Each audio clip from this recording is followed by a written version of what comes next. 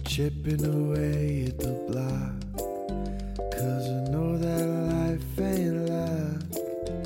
And when I go to sleep, I dream the best parts of me will come alive. But when I see that morning light, I know Chris near by my side. Chipping away with me. Hello, everyone, and happy Motivational Monday. We have another episode that's a little different from season one, something that I'm really excited about, kind of enhancing kind of our message about motivation, but also elevating season two. There are so many stories that people were reaching out about after season one that I was like, this is motivating to hear about. You are a motivating person. You are an incredible person.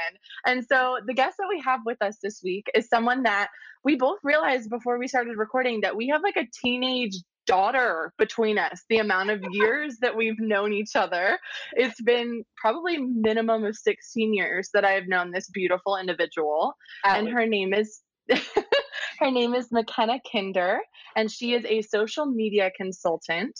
But the thing that she's coming on to talk about today, and kind of not only talk about her motivation and choices that she makes every single day when she wakes up, but also to bring awareness, because it's something that is more common than people realize, but literally have no idea what to do when things are happening, or how to address it, or even how to have a conversation about it, because it's such a weird topic for people to approach, which I don't really know. And because we have a teenage daughter between us with the years we've known each other, it's been a part of my life, my entire life. And so I'm really excited to be a little bit more educated, the stories that I was there for, but to hear it more from your perspective, but also to have you guys be educated and like have questions answered, and to be motivated by the life choices that she has to make every single day just to go outside and do what you're passionate and creative about. I think it's really beautiful, and I'm so excited to have this conversation with you. So hello, McKenna. Hi, I'm so glad to be on. I'm so honored. Your ascot is so precious. You're like adorable. I'm over here in like a gray sweater looking like a slob.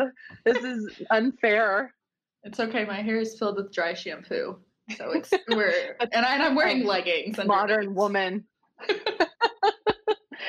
So let's kind of just start from the beginning, because I think that'll be the easiest way to kind of talk about your journey and open up a little bit about the ins and outs, because everyone's seizure is different and everyone's journey is different. So this is a little bit of your journey, but also you're super educated, and that has something to do with your mother, where I think Vicky could be a doctor at this point. She just knows so much.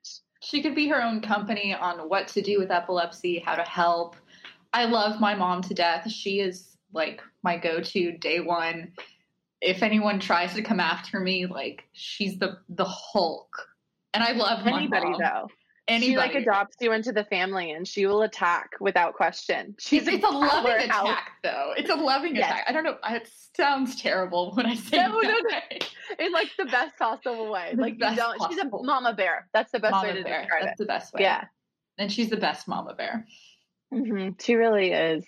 So before I start, let me kind of explain what seizures are for those who aren't familiar. So what it is it's a brain storm in your brain. You can't see it. It's neurons misfiring.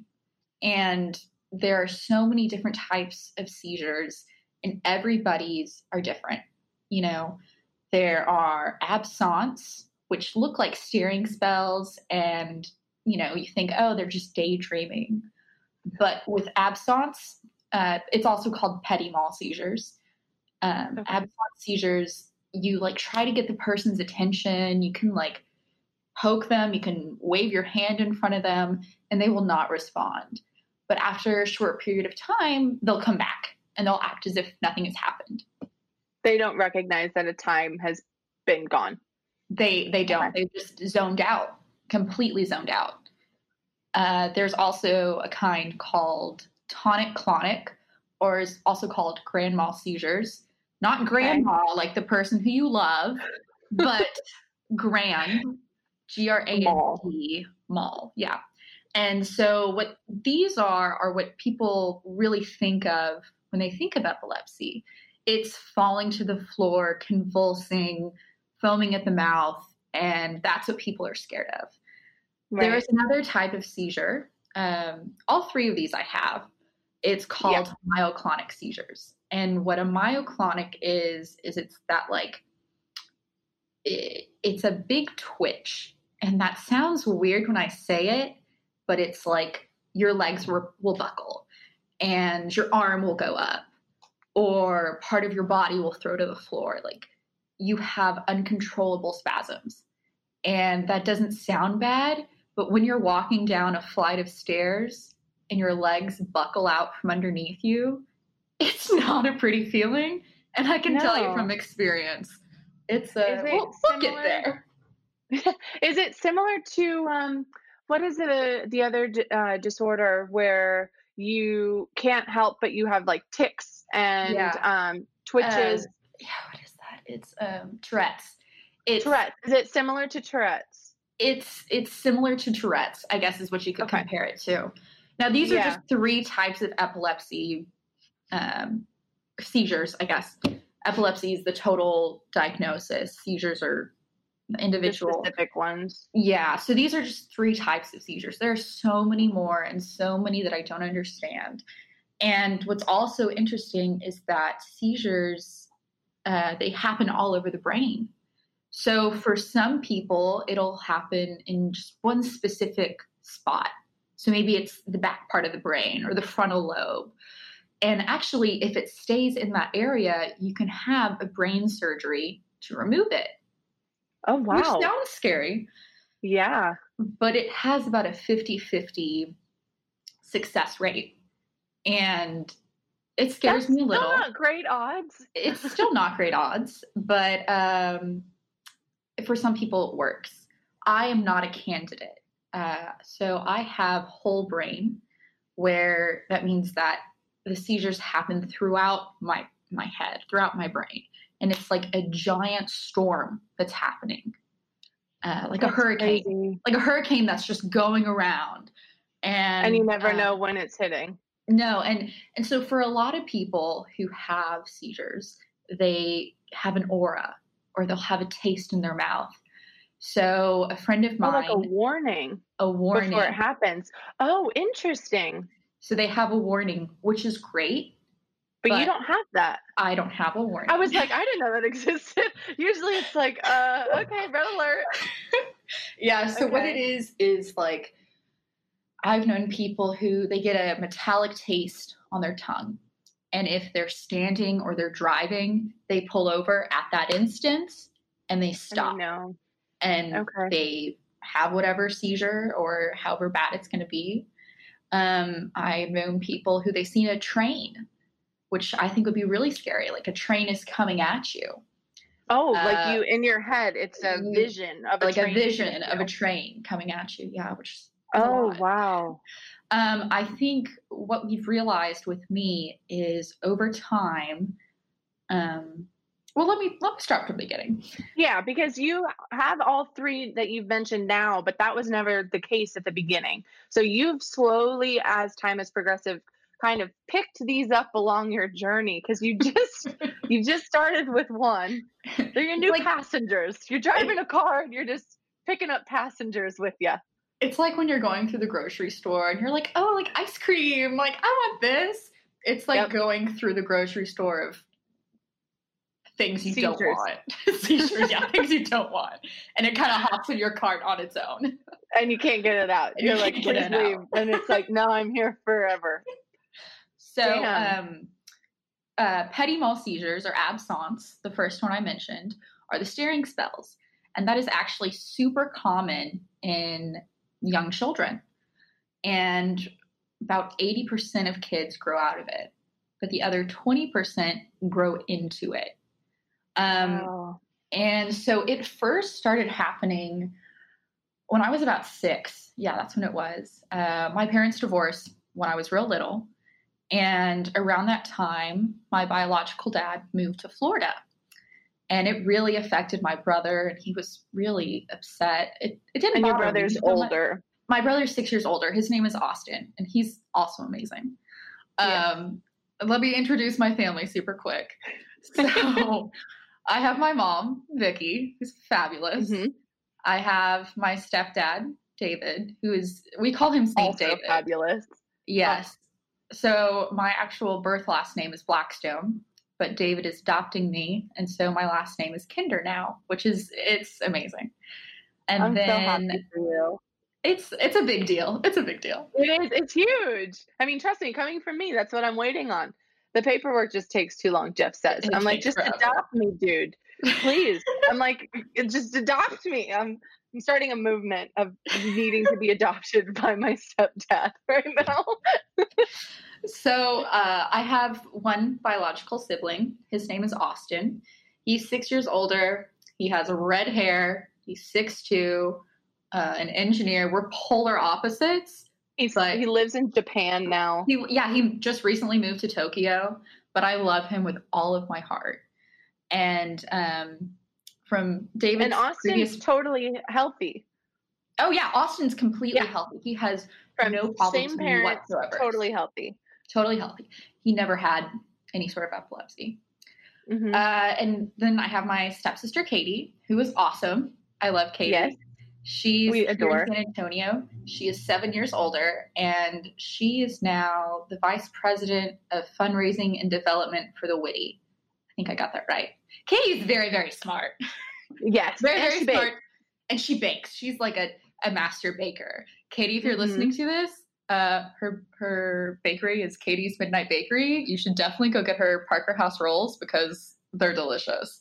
Okay. They are delicious. McKenna's family gave us them, and that is why I can't lose this quarantine weight. So, Katie, you better be listening, and my thighs are not thankful to you right now. It's delicious.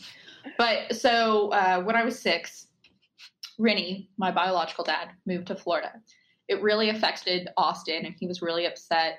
It didn't bother me as much, but apparently in class, I started daydreaming and staring out, and I would stop mid-conversation. And my teachers thought I was acting out. They thought, oh, okay, there's a big life event. McKenna's just reacting to it. And then a couple other people mentioned it to my mom, and one person suggested, maybe she should get an EEG done. And for those who don't know, an EEG is like a brain scan where they put all these electrodes on your head and they try to make you have a seizure so they can see your brain waves. And she said, go get an EEG done, see if there's anything on McKenna. It's just better safe than sorry. So we did that. And it turned out that I had petit mal seizures, the little seizures. And when I was young, it was very manageable, I'm sorry. And I only took one medication. I took it forever. And it was easy, once a day. And they stopped. And they stopped. I miss it. I miss it. They stopped after a while. When I graduated from 5th grade and I was going into 6th grade, my mom decided, maybe she's okay. Like, it hasn't gotten that bad. Maybe she's outgrown it. Maybe she's at 80%. And so they take me off of it, and I get into 6th grade, and come about November, they start happening again. And so we're like, we need to put her back on him, just to be rather safe than sorry. Mm-hmm. And 7th grade comes around, and for those who don't know, epilepsy can really be affected by hormones. So puberty. And so in your 7th grade year, you turn 13, right? That's a major hormone moment. Oh yeah, I do not miss those photos. Some photos of us hitting puberty are just need to be buried. Kenna, they're so bad. They're so bad. And so the day after my 13th birthday, I was at home and I was folding laundry. Nothing stressful. It was a Saturday morning. I just had an awesome birthday party. Like, I was chill as a pill. I don't know what a better... Chill as a cucumber would probably be a better cucumber. That's probably a better one. Your face So I'm like, standing there and I'm folding all this laundry, and then all of a sudden I drop to the floor. And the only thing I remember is waking up on the floor. During that time, I have no recollection. And I like to compare it to changing scenes in a movie, where one moment we'll be talking and the next moment I'll be in my car. And during that time, I have no idea, no sense of what happened, which you're thinking, oh, okay, it's kind of scary. It's really blacking out. And well, for people who are our age who listen, it's going to be like blacking out at a bar when you're out with your friends and you kind of know what's going on, but then all of a sudden you don't, and then you're in your bed the next morning and you don't know how you got home, you don't know what you said, what you did, you don't remember anything. That's what happens to you like regularly. I don't want to say every day, but it's getting better regularly. I had one 2 weeks ago. So it's something where I'll get to it. It's a story. We're building. So I fall to the floor and I start seizing. I'm not conscious. My parents hear something and they come running in. So my mom is calling 911 on one phone, and on my dad's phone, she's calling our neighbors. One of them is an oncologist, and then the other is a neurosurgeon. And so our neighbors get there first, and then EMS gets there. And my mom had never seen a grand mal seizure, the big seizure. They're ugly. All right. I'm just going to tell you all this now. They are ugly. There's nothing. They're scary. They're scary. A lot of symptoms include just shaking uncontrollably, foaming at the mouth. Some people even urinate because they can't control their bowels. Luckily, I do not. I guess that's one positive. Go, Kenna. Looking at the positives, you have to look at the positives of this. That's why I love you. But also, those are the ones that are depicted most regularly in films and TV shows. And when people think of a seizure disorder, that's what they think. Just the uncontrollable, like flailing on the ground. And that's where most people get really nervous and uncomfortable. And people, okay. So there's this great fairy tale where back in the 1950s, people said if someone's having a seizure, you put a piece of leather or a wallet in their mouth. Oh, so they won't bite their tongue. Right. Let me say this again. Do not do that. Do not do it. Do not do it. Because if you try to force someone's mouth open, it can break their jaw, or they could bite off your finger.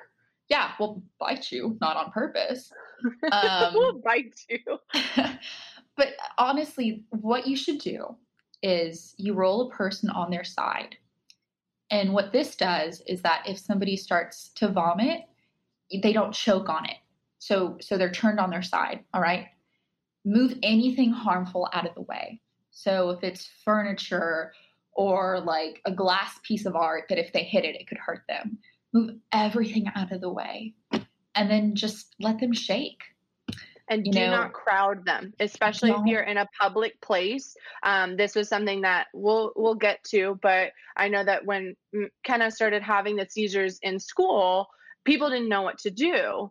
And so we would be in the middle of English class was really kind of the final straw before you gave the announcement to the whole school of like, hey guys, you're going to kill me if you don't do this right. But it was literally an entire English class, and it was Miss Gibbons. Wasn't that her name? Yeah. That was her name. She and I were kind of just like, back the fuck up. Like everyone was like, oh my God, McKenna. And they're like hovering over her. And I was like, literally move. Just move. Just let her do her thing. Please move.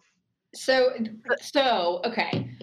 Like what I said, you roll me on my side. You put a pillow underneath my head or a thigh or something soft. And you just let me shake it out. Don't pin me down. What I like to compare it to is think of the Florence and the Machine song. Shake it out, shake it out, shake it out, shake it out. Oh, like, just let me do that, okay? It's my moment. Just let me shake it. It's my moment. It's my moment. Awesome. I can physically not swallow my tongue. So do not worry about that. I might grind my teeth, but I won't swallow my tongue. And there's weird noises and things of pain because every muscle in your body is spasming and locked up, and your body is hurting itself is what it sounds like.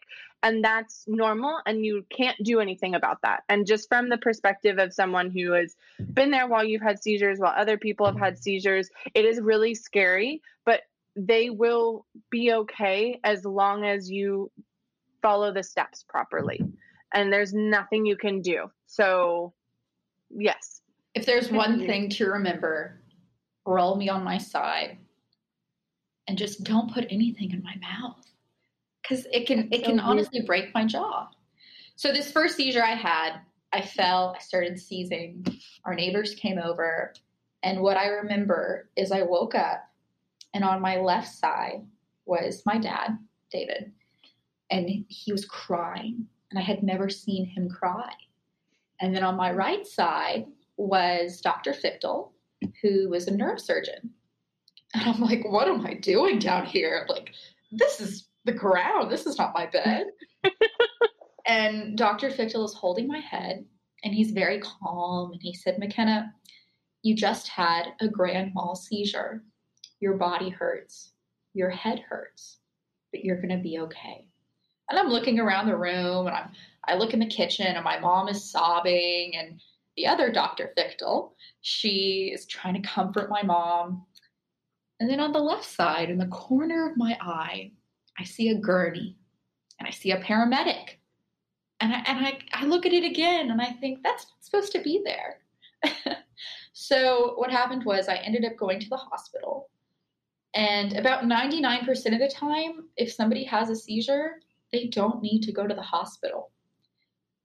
All they're going to do is give you a very expensive bag of saline and very expensive Aleve. Honestly, and that's all. Charge you for the ambulance. And charge you the most. Yes. So anyways, I had this seizure, and I go to school 2 or 3 days later. And like Krisney said, I had a seizure in class. I dropped to the floor, and I just started seizing. And I hadn't told anybody about it. Everybody was kind of scared. But luckily, our teacher, her son, had spent a lot of time in the hospital as a child. So she recognized this was a seizure, and she knew what to do. So everybody flooded around, and she was telling us what to do. And I just remember waking up, and I'm looking around, and I look to the back, and it's the hallway, and it's a passing period. And the crush at my time was just standing there looking over me, and I was mortified. I just remember that was the only thing I felt, is that I was mortified. Oh, Hannah. But I was fine. The only thing that I can do after a seizure is I sleep it off. I sleep it off like it's a hangover. That's it. I sleep about 3 to 4 hours. A lot. And so the seizure itself will last only 2 to 3 minutes. But for me to become conscious, it takes about another half an hour. I'll try to sit up. I'll try to talk, but it's not me. Everybody reacts different to their seizures. This is just my reaction. So after I have that seizure in class, I think the next day, my mom was like trying to find not just a pediatric epileptologist, but somebody who could deal with more. And luckily, one of our classmates, her mom, is an epileptologist. And so she took me under her wing. And I was so tired, and I didn't know what was going on. And they decided to do an assembly. And I say, okay, don't know what I'm going to say, but okay. So I walk up to the podium, and I'm still half. And this is in a full theater. So when McKenna says an assembly, like the way our school operates is that means 6th, 7th, and 8th grade, everyone was in this auditorium, and McKenna like basically stood on a stage with a microphone and a podium ready to give a speech in front of everyone that we go to school with. It was probably a good 400 people. Easy. Yeah. Easy. And so I get up there, And I stand there for a minute and I switch my weight around and I say, if you were in Miss Gibbons' 7th grade English class, please stand. So everybody slowly stands. And I say, give a round of applause because these people were there during my seizure and it was not pretty. And everyone's like, okay, what is this? So everybody sits down. And very roughly, I explained to them what I told you. You know, this is what you do. It's very scary. You roll me on my side, put nothing in my mouth, and just let me shake. And don't pin me down. And then I go, okay, peace. And I go and I sit down. And my doctor, then she follows up and she gives a much more clinical response. But yeah, so now that I look back, educated everyone. And that was a big thing, is that everybody was educated. And shortly after that, this school started posting posters around the school, in bathrooms, in locker rooms, in the dance studio, about what to do during a seizure. Because, you know, you're taught about CPR and you're sort of taught the Heimlich maneuver, but you're really never taught what to do with a seizure. And I don't want to use the word common, but it is a lot more prevalent than I think people realize. And because there are so many different versions of seizures, and we can kind of talk about how you're not triggered by flashing lights or kind of traditional triggers that people think about of like, oh, you can't go to concerts, this, that, and the other. And that also has something that has affected your social life and has affected the way people respond to you and invite you out. And that's something that I also want to squash right now for you. And just so that people know, you have to ask people about their specific seizures. You can't make assumptions for them. So and you have to, some people, they aren't as forthcoming about their seizures. They're embarrassed. Right. And that is totally okay. And it's okay if they never want to embrace it. I kind of just, everyone saw it. So it was like, well, there's no hiding it. They've seen it. Yep. Might as well talk about it. Because like my crush saw it and it's over. That's fine. It's over. It's fun. So, I mean, as time went on, I started to have these seizures more and more often. And we would try different medications. And I would have weight gain and weight loss and fuzziness and everything. I've had seizures. I like to rank them in the funniest places where I've had them. Okay. I've had them at a debutante ball. That was fun. It wasn't my deb ball. It was somebody else's. But apparently I dropped to the floor and I started seizing. And of course, in the room, about half the dads are lawyers and the other half are doctors. And they run to me and they create a barricade. And all I remember is waking up in an ambulance. And I only had on one shoe because I was like, my foot is cold. Why do I only have one shoe? You had a Cinderella seizure. I had a Cinderella seizure pretty much. And my mom is yelling she's yelling with the paramedic because the paramedic wants to take me to the hospital and give me all this stuff. And my mom is like, absolutely not. She doesn't need this. She just needs to sleep. And eventually I wake up and she's like, McKenna, I'm so glad you're here. Can you tell him, like, you don't need this? And I was like, oh yeah, fine. Like, I need to go sleep. We call it a seizure hangover because it's a hangover, you know? And so I enter high school, and high school is really when everything changes. So just to recap, I still have petit mal seizures, which are the daydreaming spells. And that happened a lot during class. And that would be bad because a teacher would be teaching something in math or in science where like you really need to pay attention. And I would be daydreaming, and it wasn't on purpose, but it was just, I would be blanking out. And my petit mal seizures, they're not physical. You can't see them, but I'm out for 6 to 10 seconds. And so freshman year was interesting. And then sophomore year, I developed a third type of seizure called myoclonic. And we didn't know it until it happened. And what happened was, my parents, my sister and I got up early to go on vacation, and we were getting out of the cab to go to the airport, and my legs kept on buckling. And my sister thought I was just being clumsy. She was like, oh, that's funny. And I was like, no, I can't stand. And they're trying to figure out what to do with me. They've never seen this. They put me in a wheelchair. My mom is freaking out, but rightly so. Yeah. And they get me through TSA.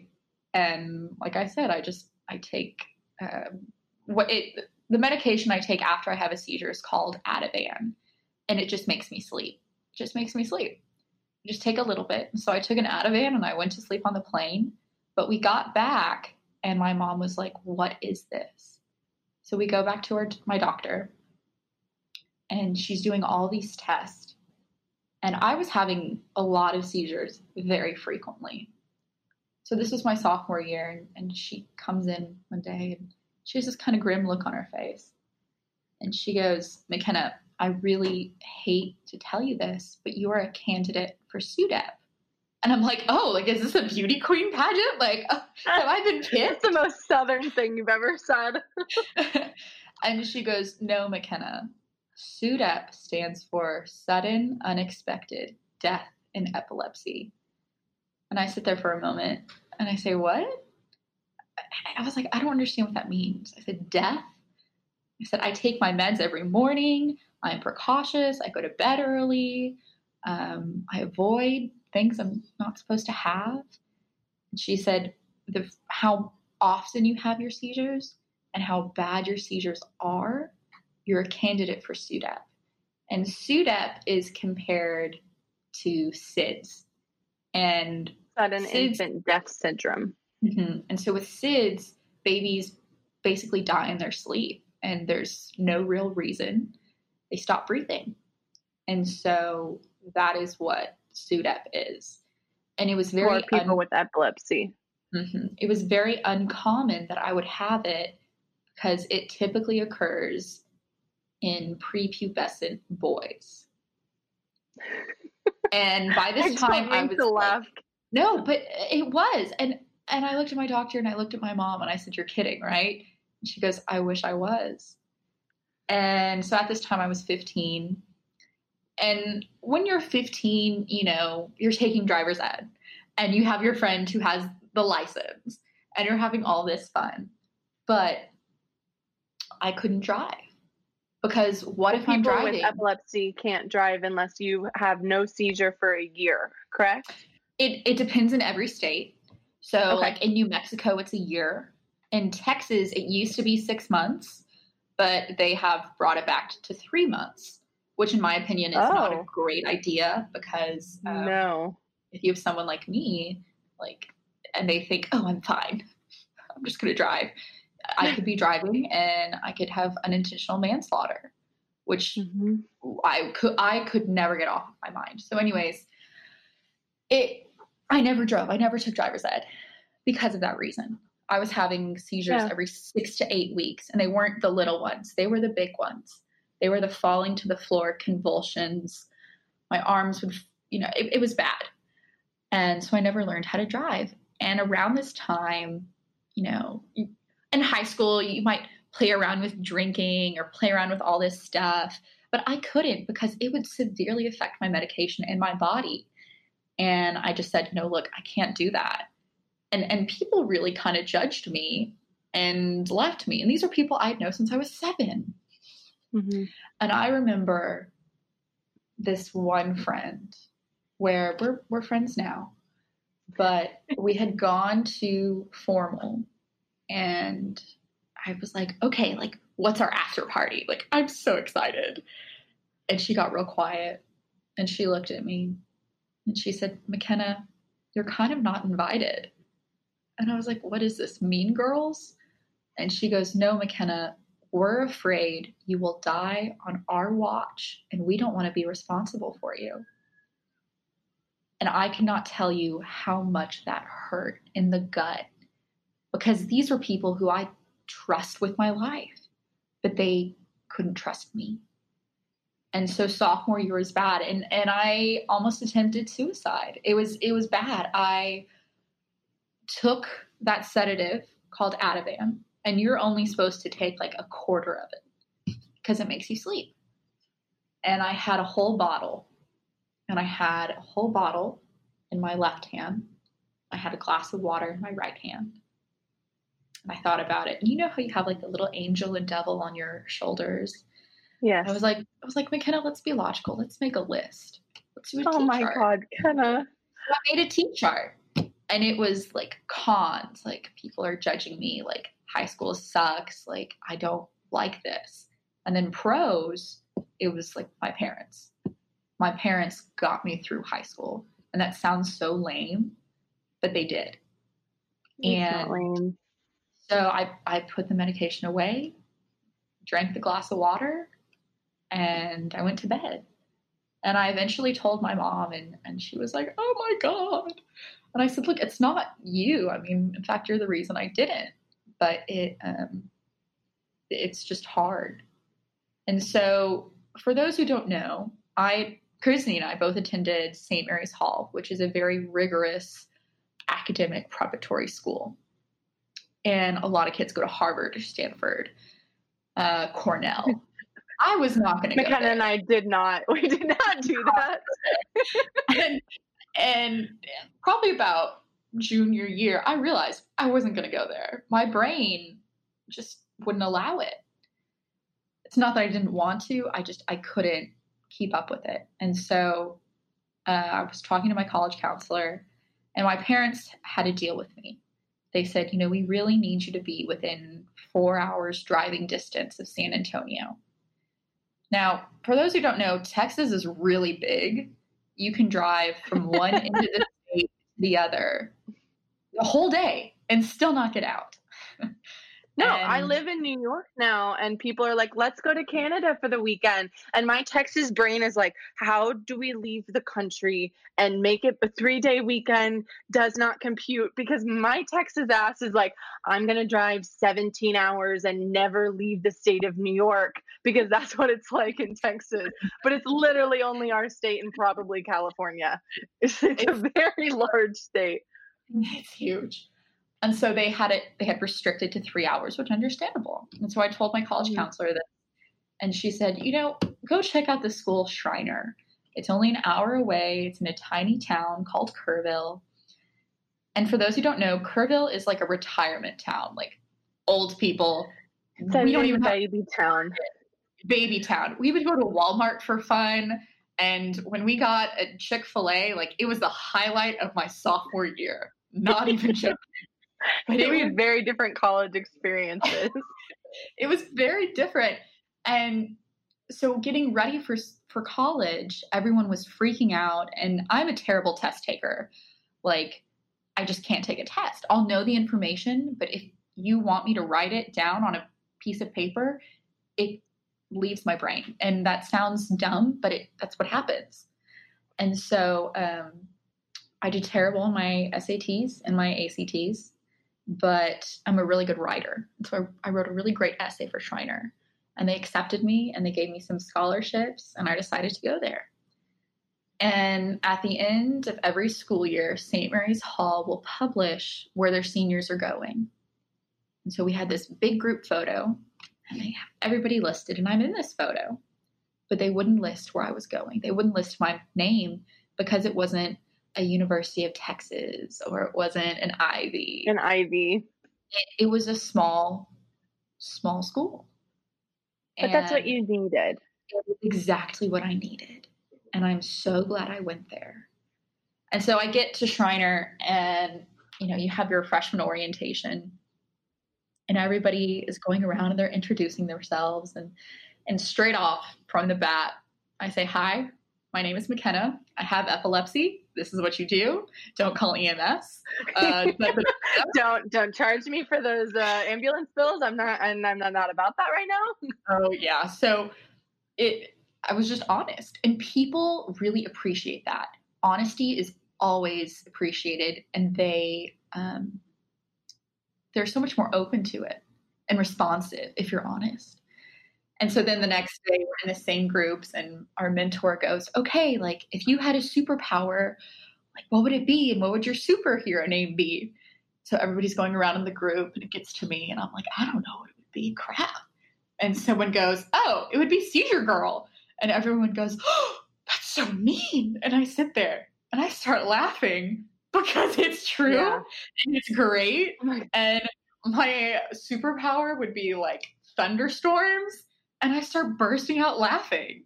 And so that became a running joke throughout college, is if I had a seizure, or if there was a moment where like it was just my brain being my brain, it was hashtag seizure girl. Like, we got to get seizure girl through this.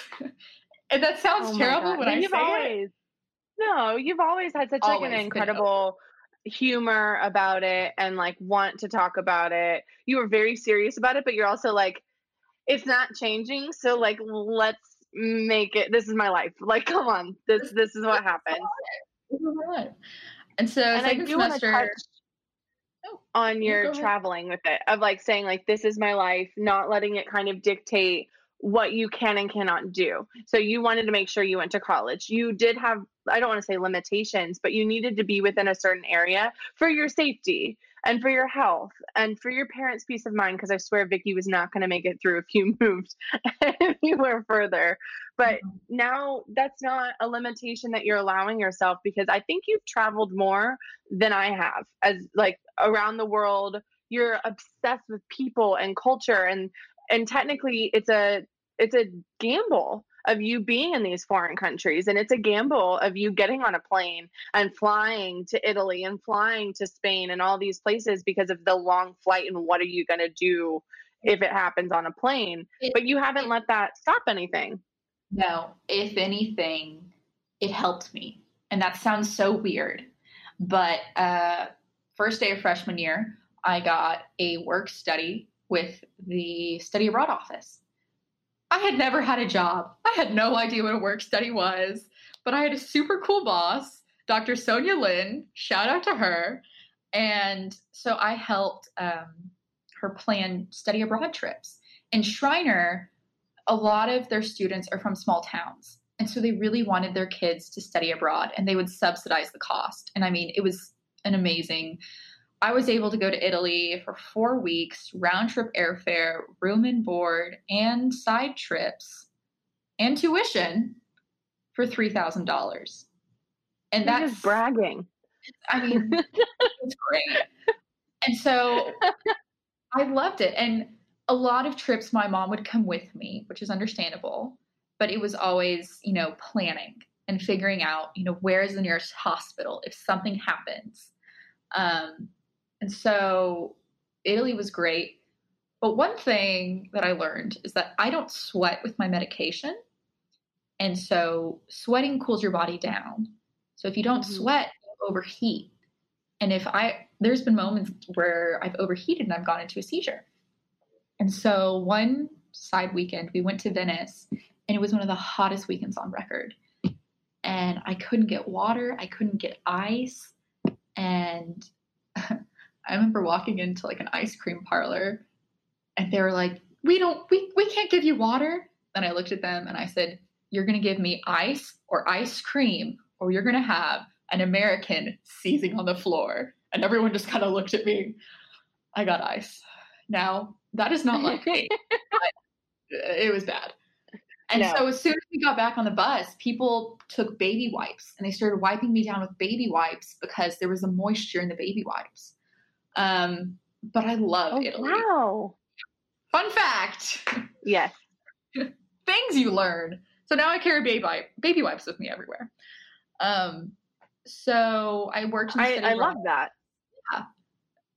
I worked in the study abroad office, and I joined a sorority. And I know that sounds very, oh my God, da, da, da. But we had a super small chapter. And the smaller the chapter, typically the closer you are with the girls. And we only had 30 girls, I think, in total, maybe 40. And everyone was so supportive and so protective. I loved it. They were some of my support system. Delta Phi Epsilon forever. DPHR. Oh my God. All right. Now you're just letting your Texas show.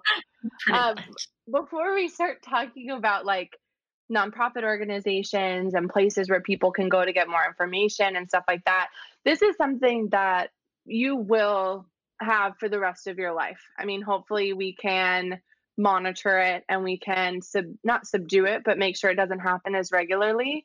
But this is still something that you just a couple months ago had to go in completely off your medication and try and get new medication. And now you're doing like 3 different pills and trying to find the right cocktail and so on and so forth. So can you touch a little bit on that, of just like that whole journey with the medication process? Because it's scary. So a lot of people can outgrow it, or they can have surgery, or they can have implants. That won't help me. My seizure is genetic. It skipped 4 generations, and I got 3 types. Now, this hasn't happened anywhere else in my family, okay? I want that to be very clear. I'm the only person. And I will never grow out of it. I will always have to be on medication, always. So last year, we switched doctors, just because it's always good to have a second opinion. So we're going to this doctor in Austin now, and she said, I want to take you off of your medication. Now, this medication cocktail I had been on for at least 10 years. My body was dependent on it. And so she said, what we're going to do is we're going to do a week in the EMU, which stands for the Epilepsy Monitoring Unit. So basically, they hooked all of those electrodes onto my brain, and for a week, they tried to make me have a seizure. They would bring in strobe lights, sleep deprivation, working out, hyperventilation. And of course, it didn't have a seizure. When you need something, it doesn't happen. Yeah, all too well. So, but we learned how my brain was reacting, which was great. And so we were trying different medications, and from that we've probably tried at least 7 new medications over this past year, which is a lot. And having your body react to it, and like I have kept just a seizure journal. For those who don't know, I love to journal. I keep postcards and graphics and whatever. She has a beautiful journal of her trip around Europe. And when you guys reach out to her, because I know you guys are, and you're going to ask her questions and you're going to show her love and support, but you also need to ask her to send photos of this journal, because it looks like something out of a movie. It's freaking gorgeous. Traveling definitely made me better with the seizures. So my junior year, I studied a semester in Spain. My Spanish is still terrible, by the way. But I had an amazing roommate. Shout out to Mackenzie Frackleton. You're the best. And we were actually potluck roommates. She's from Boston. I'm from deep South. I was actually supposed to room with somebody else. And then they decided they didn't want a roommate. So Mackenzie and I got together, and we moved into this residencia, which is like a dorm, and we were put on the 4th floor. And these were very steep staircases. And I now have a phobia of stairs. And we didn't think anything of it. But one morning, I got up and I was going to class. And I always try to hold onto the rail. But I was going downstairs, and someone was coming upstairs, and they were holding onto the rail. So I wanted to be nice and let them pass. So they passed me. And the next step I took, before I could even grab onto the railing, my legs buckled out from underneath me, myoclonic seizure, and I started tumbling down like a tumbleweed. And these were marble stairs. And then I fell onto the landing, and I started seizing. And it was a grand seizure, the big one. And it was right around breakfast. And so all of the native Spaniards started seeing me, and they were like, oh my God. So they ran up to my room to get Mackenzie, right? And saying McKenna in Spanish is very hard. So they say máquina, and máquina translates to machine. So they're picking up my pillow and they're shaking it. They're grabbing my blanket, and Mackenzie goes, oh shit, McKenna. And so she runs down the stairs, and she sees me convulsing. and someone grabs another person in our program, and she runs downstairs. And Mackenzie speaks fluent Spanish. So she's telling everyone to move out of the way. Da, da, da, da, I have this. And so she's rolling me on my side, and she's telling everyone she'll be okay. Just don't do this. And around the time I'm starting to wake up, the Spanish paramedics arrive. And they're trying to talk to me, but I'm already out. And then second, I really can't speak Spanish. So Mackenzie is talking to them for me in like the very big vibrato using the hands. And they're telling her, we don't want to talk to you. We want to talk to McKenna, the one who's seizing. And Mackenzie is saying she can't understand you. Can't talk, dude. Can't talk, dude. And so I tap Mackenzie and I say, what's going on? And very, very kindly, she goes, it's okay, sweetheart. I've got you under control. Don't worry. Oh. So they ended up taking me away because I did fall down. An entire flight of marble stairs. Yes, you needed to go. Yeah, that was definitely a time I should go. And I was fine. I had this beautiful neck brace. It was great. That's the photo you want in Spain. You in a beautiful neck brace. It was great. I got a couple days off from school. Oh my God. But a few weeks later in Spain, I had another seizure. So I woke up one morning and I had food poisoning. I had really bad food poisoning. And I kept on going to the restroom and I was throwing up and I couldn't get it under control. And I was the only one in my room. It was just me. And then I fell and I had a seizure. No one's there.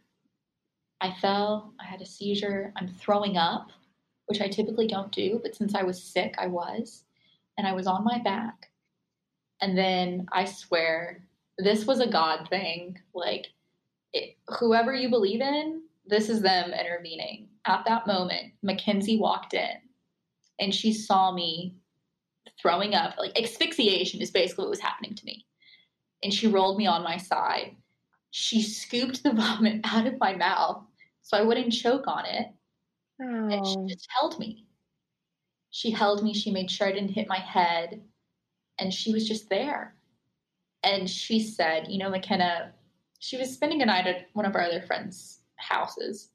She said, I woke up this morning early and I felt this presence that I needed to come home. And it was that exact moment that I was seizing. And oh my God. It was one of those where it still gives me chills.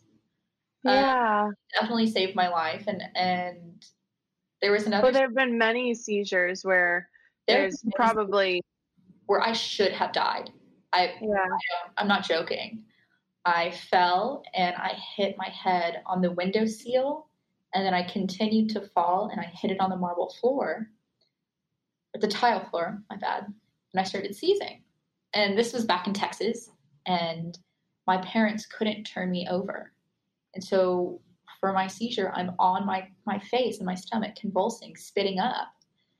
And so after I stopped, they turned me over, and this huge lump comes out of my head. And you see, like, on the cartoons when they hit each other with the hammer or whatever. Mallet or whatever.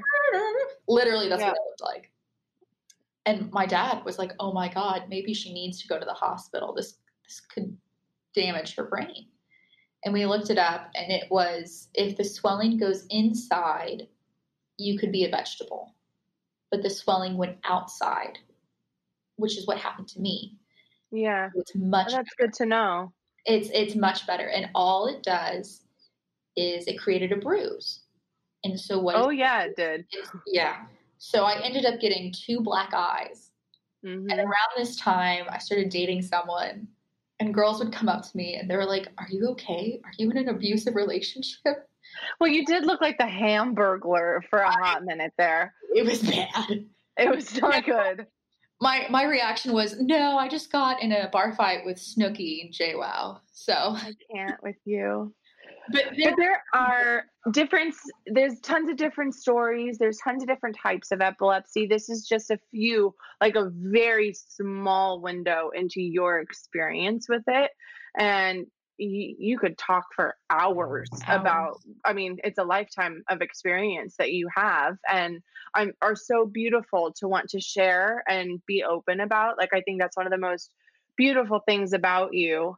But there are resources for people who are listening to this and they're like, oh shit, like I thought I was just kind of spacey, but no, maybe this is something that I need to look into more. Or someone who is knowing that they're experiencing seizures, hasn't really been able to find the right medication or been with the right doctor, because it's also a rough thing because you need to have a lot of support money. system. Yeah. You need a support system, and insurance is always a thing, especially in the US. So there is a great nonprofit called the Epilepsy Center of Central and South Texas.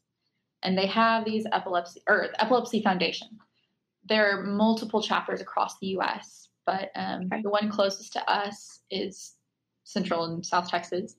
Yeah. And what they do every summer is they actually do a summer camp. And I had gone to camp for years, and so I was like, this sounds like fun, whatever. And this camp is for kids who have seizures and for their siblings or family members. And at this camp, kids can be themselves. If they have a seizure, it's okay. They don't have to be embarrassed. They're in a safe space. The pools are dedicated because a lot of people can't swim with epilepsy. You can drown. Right. And so they had accommodating pools and facilities. All the counselors were prepped on what to do. And it was really great. And I was the counselor for the oldest girls' cabin. And it was so interesting to hear their stories versus mine, where one girl was telling me, you know, St. Mary's Hall was very accepting of my seizures and embraced it. This little girl, she was at her middle school, and people used to try to make her have a seizure. They would put a strobe light in her face and say, make the epileptic seize. And then another person would take out a video recorder and record it and put it on the internet. And they wouldn't get in trouble. Oh my God, McKenna. And it was one of those where it made me furious because I couldn't do anything at her home, but I could do something at camp. And they have those camps all over, or? I know they have them in Texas, and I'm pretty sure that they have them across the U.S. If not camp, they have lots and lots of support systems.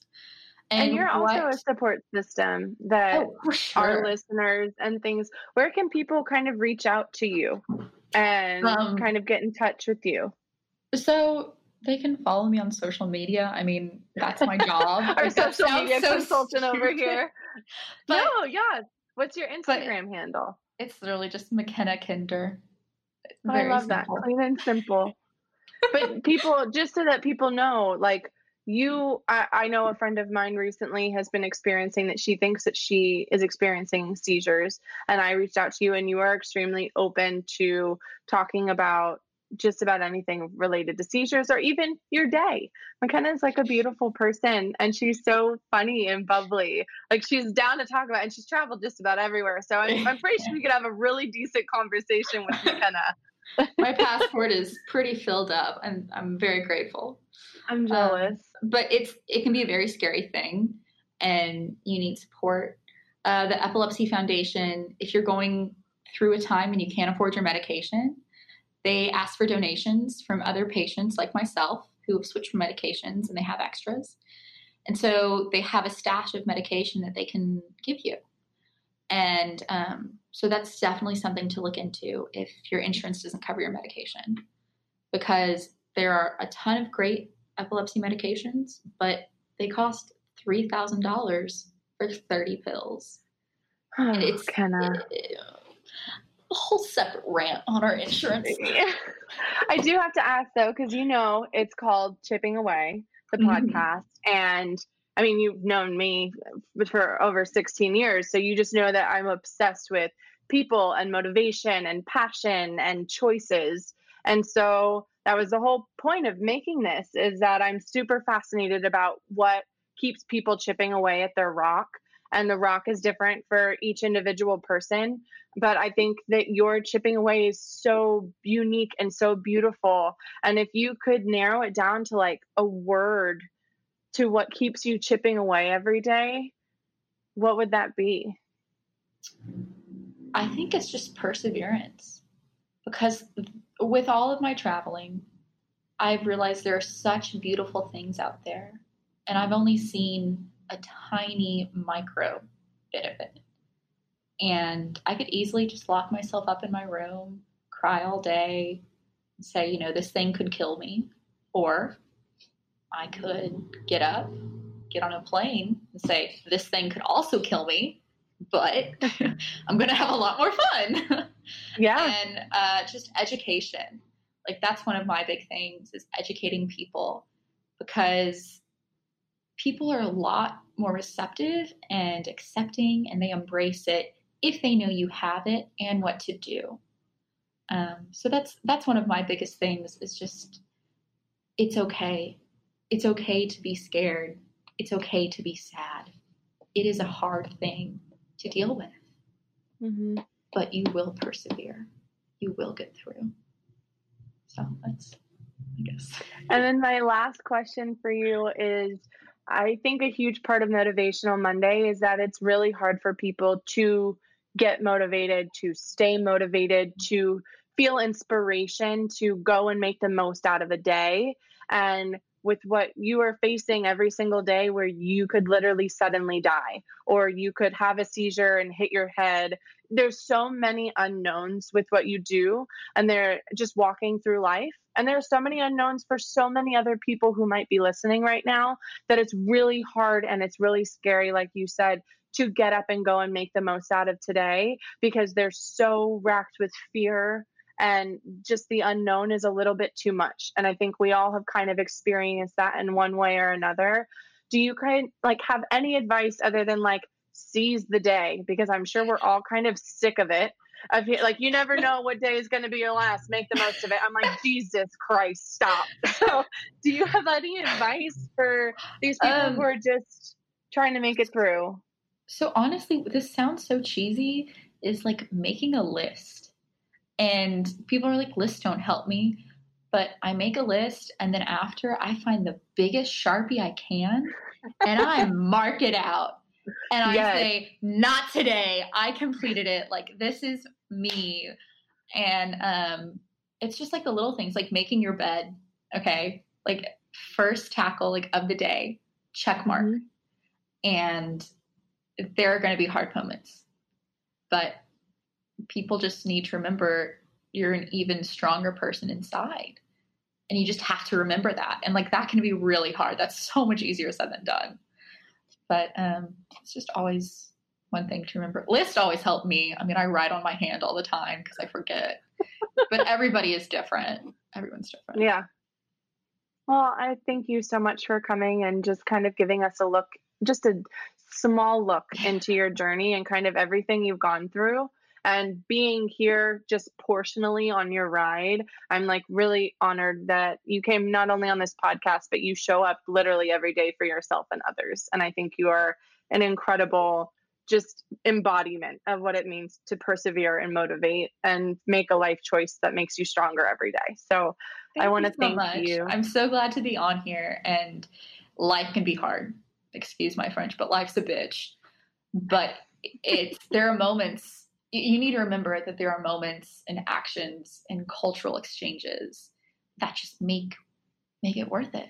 Like going and seeing things, or hanging out with friends, or like, I don't know, the little things, just enjoying the little things. That stop and enjoy the little things. That sounds really cheesy as well, but no, I love it. But I want to thank you for coming on today for this Motivational Monday. And for those of you listening, I hope you guys find a giant Sharpie and just start hacking away at a to-do list today and see if that kind of helps motivate you, because it's every little step and the beautiful thing that McKenna shows and that maybe we can all incorporate in our life and will motivate and inspire is it just makes a choice of what do I want out of this day? What do I want out of my life? Because you can only control so much. And so I hope that you guys make the most out of today. And please reach out to McKenna or myself if you need anybody to talk to, or if you need any resources. If you know somebody who's struggling and may not be really comfortable opening up, McKenna and myself are more than happy to talk to them, or to get them in touch with people who are good for them to learn from as well. So I adore and love you, McKenna. And I hope everybody has a happy Motivational Monday, and we will see you guys next week. Thank you so much for having me on. And if anyone needs any advice or support or just a soundboard, I'm here. Love it. Chipping away with